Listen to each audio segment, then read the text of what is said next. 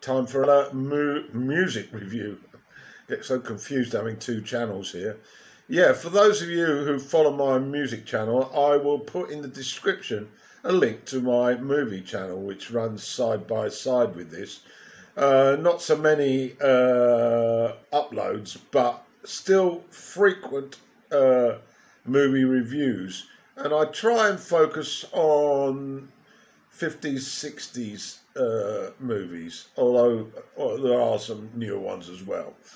But less of that, and let's get on to this music review at 1972, 50th anniversary. I've been slowly getting a few videos together of these, and I've got another one here. I'm going to cover two bands who released albums in 1972, but I wouldn't think that too many people are familiar with these albums. But here we go. We're going to start off with the first one, and the first one is by a band called Heads, Hands and Feet, and it's their second album, called Tracks. They're a quintet from the UK. I'll go through their band at that particular time. Pete Gavin on drums and vocals. Albert Lee plays guitar, keyboards and vocals and writes most of the material. Ray Smith on bass guitar and vocals. Charles Chaz Hodges bass guitar, violin and vocals. And Tony Colton on vocals, who's the front man. And prior to the release of this, they'd already established a bit of an impact across the pond at the Troubadour in Los Angeles, and that followed the release of their self-titled debut, Heads, Hands and Feet, in 1971, and that's a cracking album. But I'm going to have a look at the second album now, and the second album, as I say, called Tracks. They continued their quest for really what I would describe as exceptionally crafted country-flavoured material. But we could put them in the folk, rock, blues category of style and a little bit of country genre alongside the folk and rock. So let's get on to a rundown on the tracks. Start with Let's Get here from the off with Gavin's drums central to the nifty fast-pacey piano by Lee. He also chips in on other keyboards here as well. Safety in Numbers is up next, slightly slower tempo this, but still got a country swing. And there's a typical fast finger-picking solo by Lee. He was very much one of the quickest guitarists around at the time. Quite spellbinding. Roadshows next. Bit of singer-songwriter balladry here from Lee, illustrating how diverse the number of musical templates on this record. Harlequin is the fourth track. Echoes a little bit of Elton John's style, has to be said. But then the pedal steel guitar meanders in and out and laps over those very British vocals. Dancer, a blues feel here, follows with some country roots. It's got a lovely sing-along chorus. It's the next track, 4-minute effort. Helter Skelter country knees up with a rampant marriage between fiddle guitar and then the rhythm switches to a funky rock. It's got some excellent rhythm guitar on here, and then it switches back for the finale, which is once again hair-raising and very boogie friendly. Jack Daniels' Old Number 7, a track I do love, is next. Organic groove, much like the band, aside the vocals, the British style vocals. The piano organ mix is distinctive, a bit like Live on the Carnival by the band, an excellent fiddle. It's an excellent cut. And then we move on to Rhyme and Time. Acoustic lead guitars on here mixed with the vocals. It quiets the pace for sure, but it's beautifully played by our Albert Lee. Real singer-songwriter material. And then Paper Chase, a nice soulful rock number, and it steers close to tasting some progressive symphonic melodies, but just a dabble. And then the finale, Song and Dance, 5 minutes. It's a funky country blues that wraps up this quality album. The title sums this cut up particularly. Holding a large beer, I found, would certainly improve your appreciations of it. But the standout is very much Albert Lee with that stunning lead guitar work again. So there we have it. Second album by Trax, by Heads, Hand and Feet, called Trax. And after this, I think they slipped into the distance. Although I will track down to see if there was a third. I don't think there are. Difficult to get hold of this, but if you can get to listen to it, it's certainly worth the number. And the description, I think I've got, I'm going to get a link anyway to some music of this on YouTube. And then on my classic genre, I'm not quite sure what genre these two fit together with, but I'd certainly make this a sort of a pop rock album, really, with a touch of blues. The name Dave Edmunds mean anything to you? Well, I first came across him in a band called Love Sculpture, and they were a Welsh blues rock band. They were active from 1966 to 1970.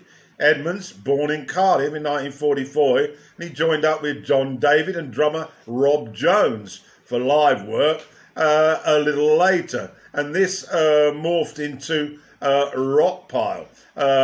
John Williams, however, appeared on this album that I'm going to review, which is called Rockpile. And it's Dave Edmunds' debut. And Williams, as I said, was playing bass.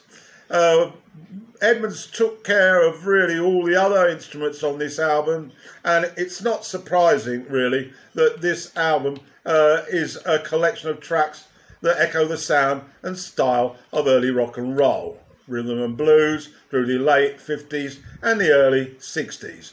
And Edmunds, as I say, plays nearly everything.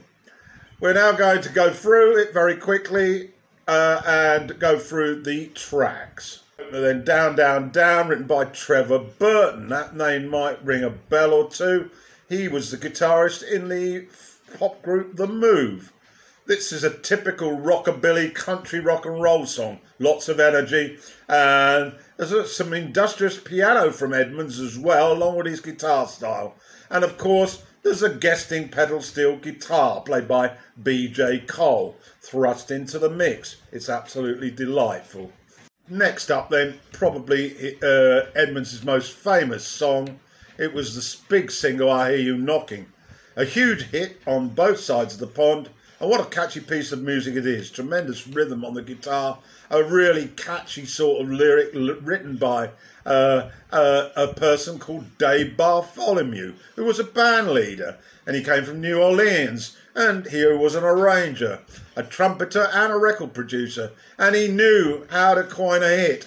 Pearl King was also involved in the writing of this and it stands the test of time, it has to be said. It reminds me a little of fairground music, more in terms of the odd humour, rather than the actual music itself. The energetic rock and roll type persona is the thing that really catches one's ear. So on to the next track, the only song written by Edmunds alongside his bassist William Hell. It's a real country rocker. Not much more to say about than that. It just sounds great. The rhythm is perfect and the grunt, crunchy vocal fits the feel. So what more could I say? Next up, It Ain't Easy. The first 50 seconds is an instrumental and one wonders where it's heading to, and then it sort of segues into a sort of blues rock style number where Edmunds' vocals join in. It's nothing to get too worked up about, but solid enough sort of rock music really. There's a tinge of slide guitar style to it. Very American, I thought, in its delivery. But I guess that's the audience that the record company had targeted at this particular juncture in Edmunds' career. It's really nice stuff, though. It's a real rock and roll song. It's called The Promised Land, and it's written by Chuck Berry. And, well, it's a Chuck Berry song. It's It's got a very distinctive style to the guitar play, very much up-tempo, and lyrically it's about that dream of making fame as a musician when you're black, and not a lot more to say about it other than that fact. But it's Chuck's singing, of course, if he had been singing here, it would have sounded absolutely identical. Dance, Dance, Dance is next, another cover. This is written by Neil Young, and it's presented by Edmonds in a very sort of countrified, honky style, slightly different from Young's delivery because of the vocal accent on it. But it hasn't stood the test of time that well. But this version hasn't changed radically from Young's. It's a good old sort of dance-along song. It actually was recorded and released on the Crazy Horse debut album in 1971. So maybe it's worth checking out that version. And it was also covered by the New Seekers in 1972. I'm a Lover, Not a Fighter is next. This is written by Ron Collier. I'm not familiar with him at all. It's a very fast and ferocious country rocker, blistering with pace, reminding me of that Albert Lee guitar style. And of course, we've just covered his album with Heads, Hands and Feet. So that's the tenuous link here, I guess. Edmonds very competent on the instrument, as we know. Egg or the Hen is next. It's a Willie Dixon song, so there's an element of blues to the sound. Edmonds is joined by Andy Farewell Lowe, who contributes guitar and some drums on this track. It's a typical Dixon song, really, fast neck blues style song. And then another Chuck Berry cover is up next, Sweet Little Rock and Roller. It's virtually the same, well, identical riff to Johnny B. Good. Just different words, but you know, this is rock and roll, isn't it? And that's what's so significant about it. It's catchy and you never forget it.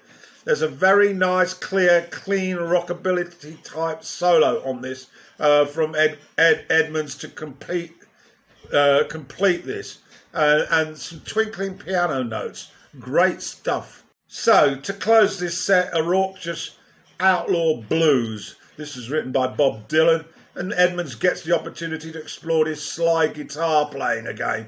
It's, well, pretty feisty blues sort of song, all the trimmings, 5-minute track, and it's a real whoopee sort of title, really. It's full of energy, full of great playing. It's a basic 12-bar blues, done in a perfect way, but it's one of the strongest covers on this album.